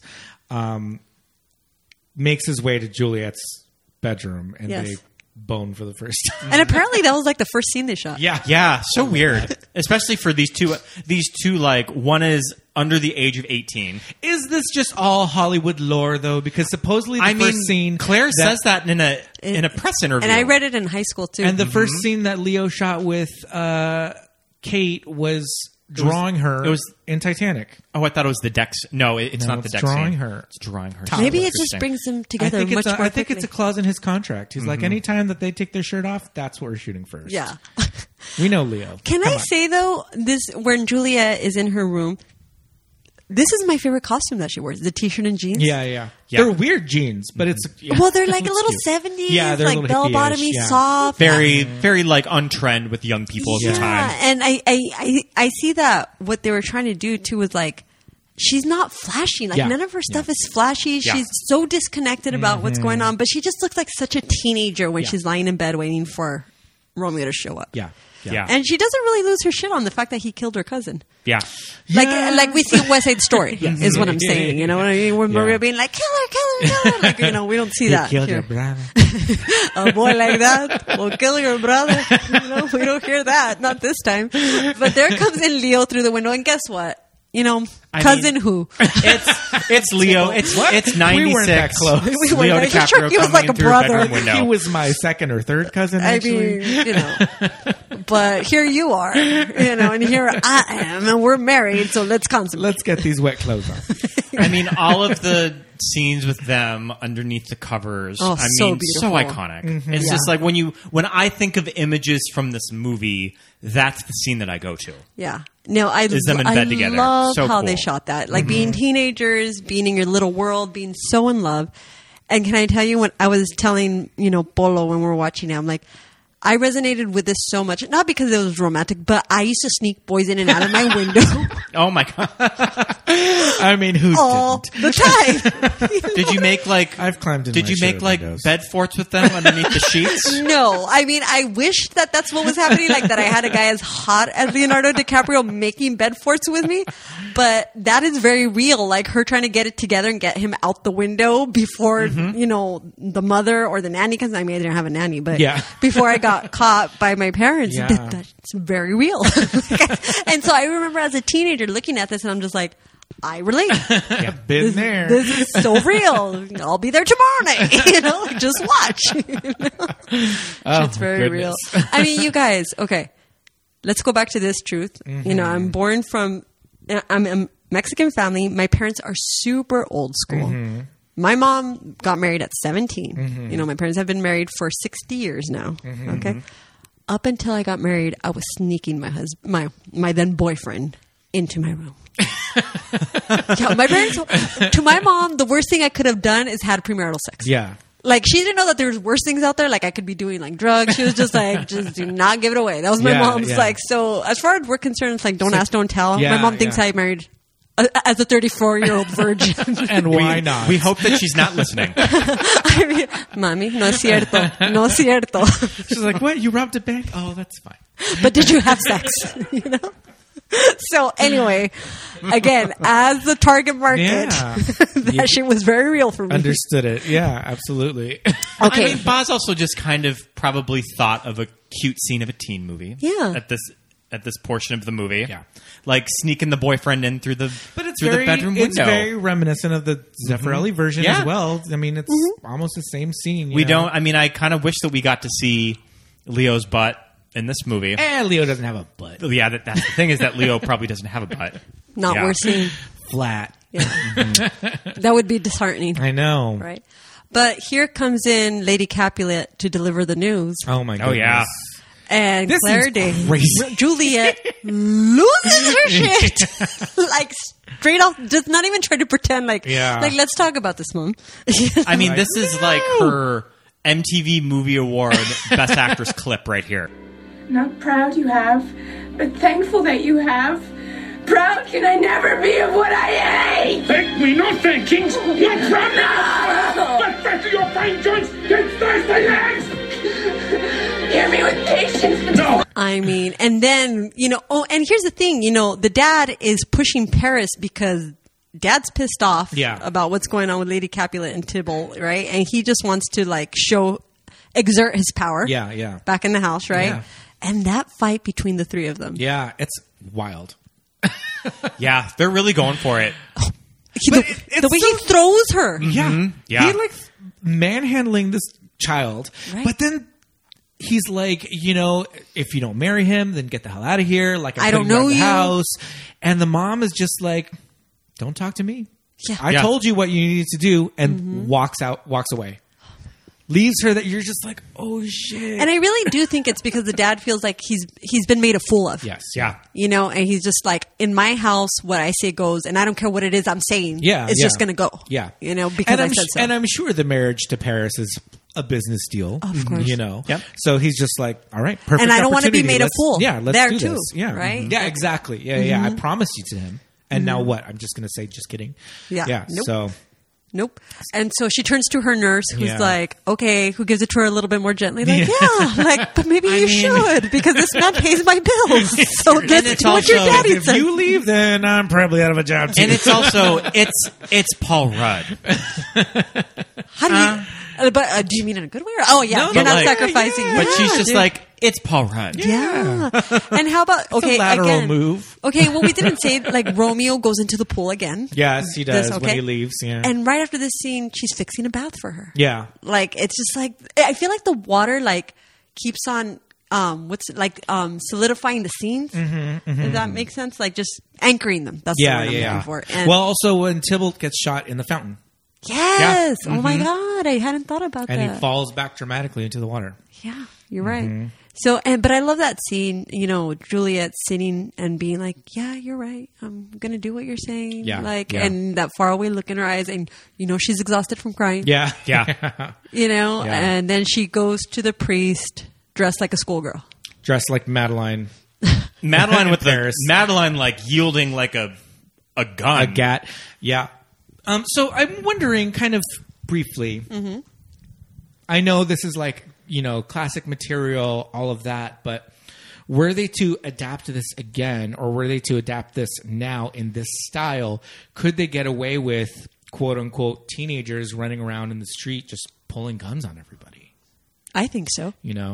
I think. Well, okay. Yeah. Well, think of Euphoria. Yeah. Yeah. I mean, because in the first scene in the gas station, they're running through the streets, just shooting blindly, and it's is that too much? Is that too real? Are people going to be Well, don't be shooting? Here's the thing, though. Again, I think that's emulating what was happening. A reflection time, of the drug war Yeah. that was happening. Yeah. Yeah, straight up gang violence. And gangs in LA in the 90s were rough as hell. So it's Yeah. it's not. So I it do was think it's something prevalent. Yeah, it's true. prevalent. Yeah. And then speaking of Euphoria, okay, have you seen Euphoria? We have not watched it seen yet. Euphoria. No. You should. Yeah, I know. It's intense, but it's just everything that can happen bad to teenagers is happening, but it's very in such an artistic, awesome way. Yeah. And for season 1, Jules, one of the characters, dresses like Juliet to Oh, this okay. party. It looks so cool, Is she dressed in the wings? Yes. Oh, cool. Like Espie going to prom? Love it. She looks slightly better. Okay. No. Well, I mean, I look beautiful, but I mean, Jules really does Yeah. And that's capture not that's not the Zendaya character? No. No, She's no, rude. it's her girlfriend. Is it the girl from White Lotus? I don't know. We don't- she No, didn't watch no. So, I believe Rue is trans, and so Okay. she's Zendaya's girlfriend in this. What? Yeah, and so Rue is a great character. You guys are gonna. I know we're going. Euphoria sounds nuts. It is nuts, Crazy. But going back to Pete's question, that's my thing. Like, do we think that we could get away with that?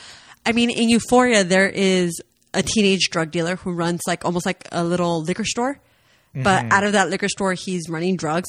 I mean, there is violence in the show too, and it's just like, if you could get away with that, and if it feels real, if it doesn't feel like violence for violence sake, So like I said, in Euphoria, it's intense, but it's so well done. It's really well done. I think you'll enjoy it. But anyway, I thought it was cool that in Euphoria, there's a nod to. We were talking about that too. I was like, is Gen Z even aware of this movie? Yeah. And if they watched it, would it just blow their minds? Oh, it's totally on brand for Gen Z. They would love it. Also seeing Leo, because I feel like Gen Z knows Leo as Leo today, Once Upon a Time in Mexico. Don't look up. Yeah. Kids see Winona Ryder and they're like, oh, the mom from Stranger Things? Yeah. And you're like, she's an icon. That is the face of the 90s. Yeah. Which, that's what I was going to ask you guys too. I mean, I don't know. We want to talk about this in wrap up. We're almost there, but like this movie as a 90s icon, because I feel like it's like My So-Called Life. You have Nirvana. Like there's certain things that you're like, that's 90s, but yet I look at this movie still and I'm just like, it's still fucking great. No, it's not dated at all. And it's 90s, but it's not like, oh, well, look at the crazy, like, look what they're wearing. Look at sort of. But it's all supposed to be that way. So it's not, it's not like Clueless. But you're saying like it's not inhabiting the fashion of the 90s. It doesn't inhabit the fashion of the 90s. It just exists in this crazy parallel heightened universe. You watch something like I Know What You Did Last Summer and you're just like, oh my gosh. Yeah, but I feel like this movie was such a moment in the 90s, I guess is what I'm getting to. Like this was such a moment. It felt like the biggest movie in the world if you were a young person at the time. Yeah. I mean, for our teacher to be like, okay, let's talk about it. Yeah, totally. Yeah. And that's the thing. Teachers are probably like, cool. Yeah. Cool. Like this is something that we're teaching anyway. So it's going to be a way for these kids to like, get into the material. So holds their attention with Shakespeare and good looking teenagers. Yeah. Okay, so let's talk about all this miscommunication that leads to the death. Oh my goodness gracious! I mean, it's a lot. I do love that the courier service is called Post Haste. Yeah, love it. Okay, but here's my thing: why didn't he check off like no need for signature? Like you could have just hello, Friar Lawrence, just no signature required. Yeah, right? Come on, like leave at the door. Right? I was just like, oh my god. Father. Idiot. I was just like, seriously, dude. Or just give it to freaking Balthazar. Like, he sees him come into the church and he's just like, what? I'm just like, chase after the motherfucker. And again, how gritty and dirty it is when Leo is out in the desert. When he's banished. When he lives in like Joshua Tree. He's been banished. And that's the thing is that like, let's say that everything does work out. And he does end up with Juliet. Is he just taking her out to this trailer to just like live the rest of their lives? This is where we're going to live, sweetheart. She's like, this trailer out in the desert. Is still available? She's going to be like, okay, I left my palace. She's like, I think I left my wings in my house. I'll be right back. Get them.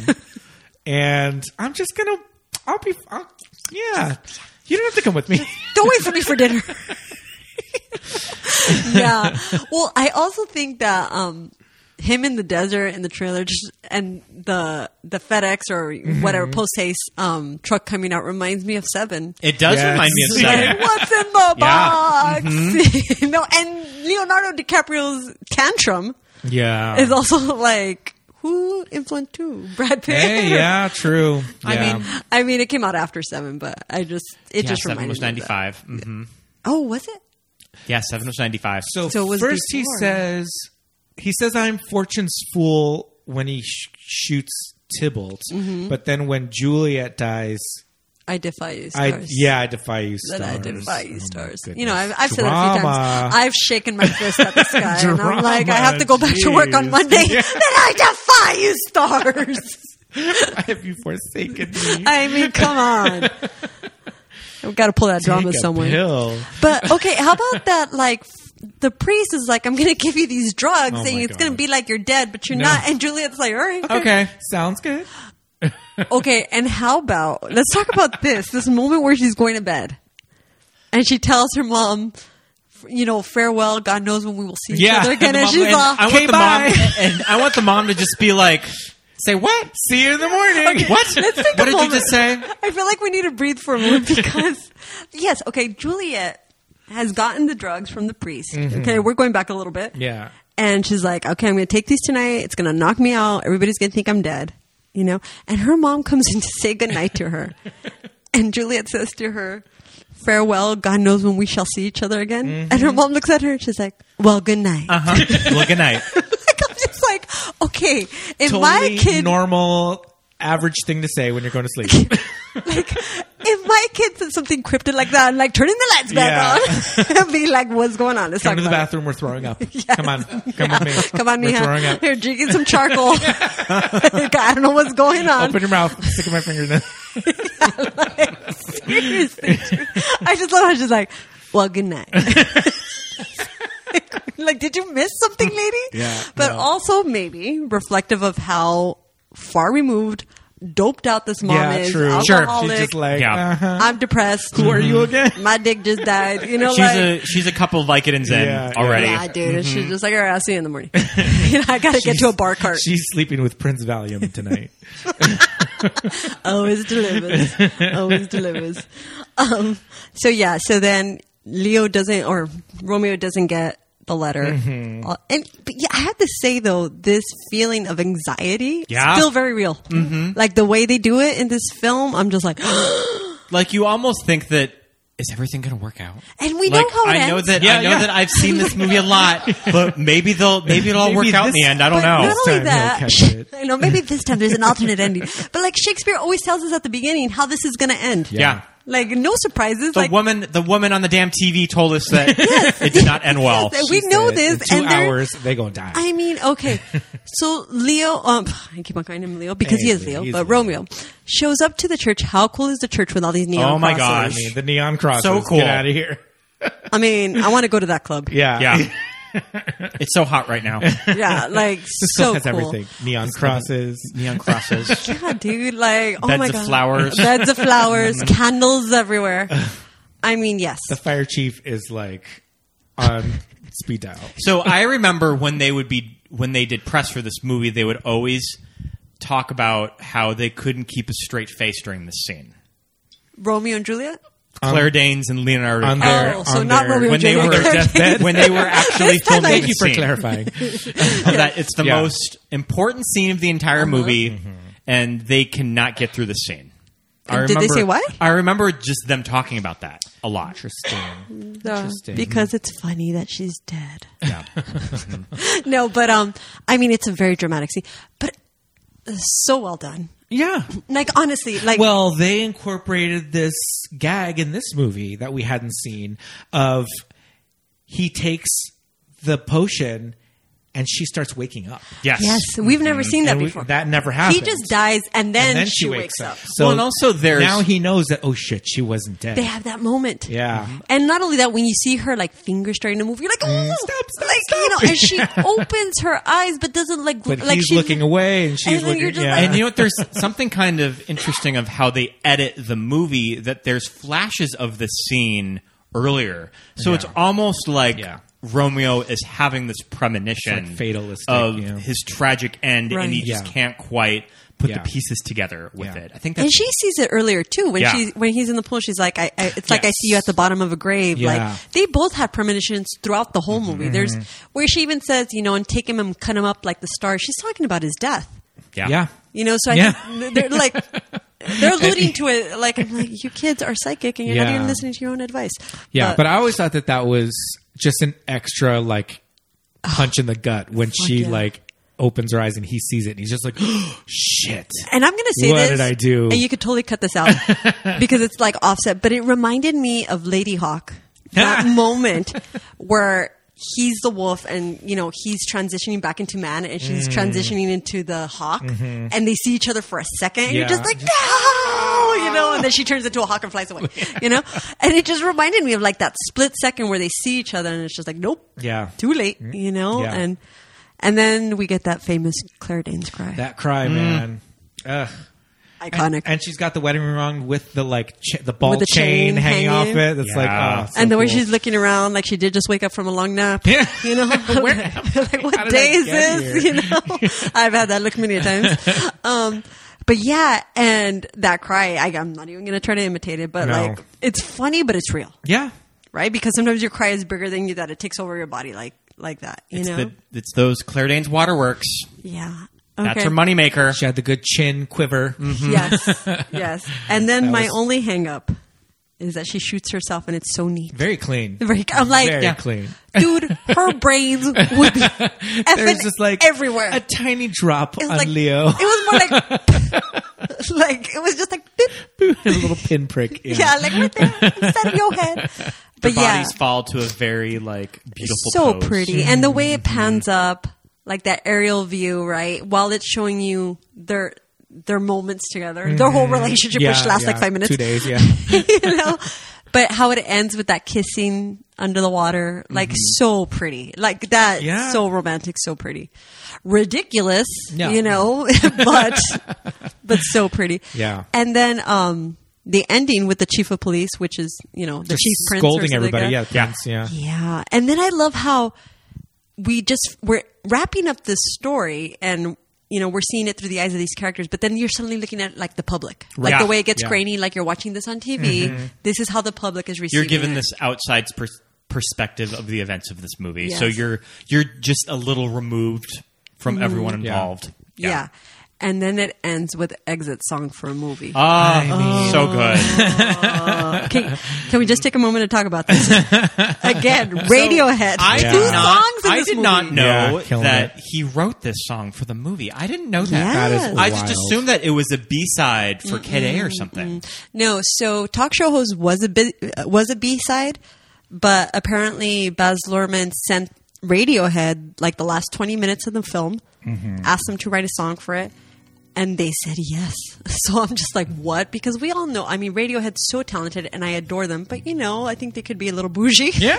You know? Yeah. And rightfully so about what they select to work for, but yeah, they wrote this song for the movie. Yeah. And it's exit song for a movie. And for me, as a teenage girl in love with Radiohead, with this movie, 2 songs. Yeah. Also, Johnny Greenwood is just sort of... He's gone on to have this huge career in composing For movies. film Yeah. scores. Yeah. That this was probably one of his first involvement with In a just movie, yeah. with a feature. Well, Tom York did Suspiria. Yeah, Right? he did the main. Yeah. He did the main theme from Suspiria. Yeah. And like Johnny Greenwood, this year he's done Licorice Pizza and Spencer. Oh, I didn't know Is he did Licorice Pizza. Probably going to. Did he not do the Shaggy Dog, the Kirsten Dunst? Yes, My he favorite did. dog. He did do Power of the Dog. Power of the I'm Dog. thinking Not the Shaggy Dog. Shaggy Dog. You know what I'm talking about. Power of the Dog. With, Power of the Dog. Jane Okay. Campion Yep. is going to win Best Director for this movie. But honestly, like this song, walking out of the theater, like so perfect. yeah. So It just fit the tone of it. You're just like, oh my God. and like Baz Luhrmann, like I'm so envious of his talent and his ability to bring all And, this. Yeah. and it's so interesting that he doesn't make a lot of movies. Yeah. But when they do get made, they are an event. Even something like Australia that maybe isn't great, it's still a sight to be Beheld. to be held. Yeah, to Have you ever seen behold. Australia? Yeah. Nicole I mean, Kidman and it's Hugh this big Jackman. Gone with the Wind, like Australian epic. It's not great, but it's definitely worth watching. Yeah. Though. I think for Americans, we're just like, it's fine. But I think in Australia, they're like, Yeah. they're Gone with the Wind. Okay. But I mean, yeah, it's like when you watch this and Moulin Rouge, and you said, Strictly Ballroom, it's kind of like they consider Baz and The Red. they consider it this trilogy. Aren't they called the Red Curtain Trilogy? Red Curtain Trilogy. Yeah. Right. I've never seen Strictly Ballroom. You'll love it. We should watch it together. Let's make a night of it. Yeah. And I'll never forget when Moulin Rouge came out. We were just like Obsessed. obsessed. And you and I both love you. I mean, he's our man. It's Ewan McGregor. I mean, I cannot cut him up. We've covered Moulin Rouge on the podcast. Yeah, we with did an Harper episode and of it a long John. time That was ago. a fun episode. Yeah, So yeah. it's But good to return to Baz. Yeah. Yeah. But these movies came out. Moulin Rouge in particular came out, And this was, and we refer to this a lot, this was the golden age of the special edition DVD. Oh, yeah. I can tell that our DVD for Romeo and Juliet and the Moulin Rouge DVD were probably produced around the same time. Because they just sort of... Yeah, because we didn't have special edition DVDs in like each other, 1996, but when Moulin Rouge came out, that thing, like... There's so much like special. It's just packed. And for people like us, we just wanted to know everything. Everything. Anything I could get my hands on Yeah. of Romeo and Juliet. I have the poster. I was telling you guys off mic that I collected these postcards that they had for Romeo and Juliet in the teen magazines of shots of Romeo. And I have them in a box still somewhere, you know. So this has been awesome. I'm so glad we've done this. It's a fun movie to revisit. I think it holds up really well. I think so. I mean, I would want to show it to a teenager with fresh eyes. Maybe I'll show it to my niece Isabella in a few years when she opens herself up to love. She's so cute. She's about to get into high school and she's like, yeah, I still don't like boys, or girls. And she's just like, yeah, whatever. I'm like, that's right, Mija. You focus on your studies, Yeah. But yeah, I'm curious to know, I'm like, is it just me or is this movie freaking amazing? Because I still look at it and I'm just incredible. I mean, now I look at it with the adult eye and I'm like, girl, Mary Paul Rudd, Yeah. And that's the thing of Romeo and Juliet. The property or what it is, it's so tied to its time, and we can't get around the fact that it's like these are teenagers that are getting married in 2 days and end up killing each other. All right. Yeah, they're being run by their hormones and their emotions, But the material is what I'm trying to say. But this movie, though, it's just like it's so well done that it just doesn't feel dated at all. It feels just as fresh and relevant. Yeah, as totally, it did, totally. Vintage Leo. Yeah, and I had read that Baz Luhrmann, when he did this movie, he wanted to do the movie that he felt that William Shakespeare would have directed. Sure. Because he felt like William Shakespeare was making his plays for the drunks and the queen. And he was a theater man, very theatrical for the people. So he tried to get into that mindset of directing the kind of movie that he thinks William Shakespeare would have directed if he could have made a movie today. If William Shakespeare was tuning into MTV. At the time. William Shakespeare wants his MTV. Oh my God. Well, I think we need to wrap this up. This was so much fun. About that time. This is a saga, sorry. No. This was great. This was a lot of fun. Season 4, man. Starting off with some bangers. We're starting out with a lot of movies that I've been saving for a while. We did kind of a 90s double feature of romances. Next week's movie is also kind of a 90s romance that I've been waiting to get to. So it's fun to finally get to all of these big movies that we've been waiting for. And it's fun to finally have you on the show. Yeah. Thank you guys so much. I was so excited about this. And just, you're an extra special guest because you are a dear friend of both of ours. Thank you. No, this has been fun. I love your podcast. Thank you so much. At the end of the day, I always tell you guys, it's business. I'd love to come back and be on a podcast episode, but I am no way pushing myself to have been a part of this today and to be in this conversation. Was so freaking awesome. So thank you guys. You're welcome. Thank you so much. Do you want to plug yourself? Plug myself? I'm a jack of all trades. But what's so funny is us about what you do. Yeah, so I'm a life coach. I'm a spiritual life coach, which is so funny because sometimes when I'm talking to my clients, I'm like, I'm actually getting this knowledge from movies that I've seen because I have such a love for film. Yeah. So I'm a spiritual life coach, but I do have an Instagram called Goddess Fix Your Crown because I primarily work with women. I'm into women's empowerment, and just unleashing the goddess in each and every one of us. And so, Goddess Fix Your Crown. Follow me. I also do the Red 813, which is the I Am. And that's a whole spiritual platform. So that's why I'm saying it was so fun to do this because on the side, I'm always talking about emotions, spirituality. And it's just like, man, when I get to hang out with you guys, we talk feelings, but we shoot the shit so much about movies and stuff. And I love that. I love that balance in my life. So people can follow me there. And if people need some life coaching, I'm here. Reach out. Awesome. Sounds good. Well, we would love to have you on again in the future. We'll have you on. Yeah, we'll confer and think about what our next project will be. But until then, thank you again. We're going to play you off the top model theme. And we'll see you next time. Bye.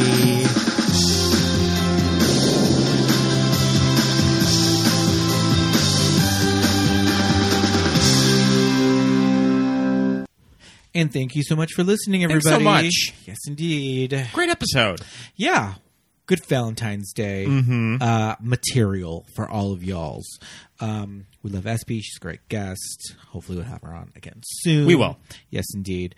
But in the meantime, I think it is time for some Patreon shout-outs. Yay! We want to say hi to all of our wonderful patrons. Hey, hello to Seth, Alberto, Esperanza, Nicole, Susan, Barry, JJ, Leighton, Shelby, Michael, Charlie, Paul, Jamie, Drew, Jimmy, Genevieve, Dawn, Josh, Emma, Melly, Aaron, Melinda, Jim, Jessica, Nick, and Shannon, Christine, and Rufino. Thank you so much. Head over to patreon.com/movies that made us gay to check out all of our Patreon exclusives, like our commentary tracks. You may have seen our free commentary tracks that you can check out. We've got 2 free tracks.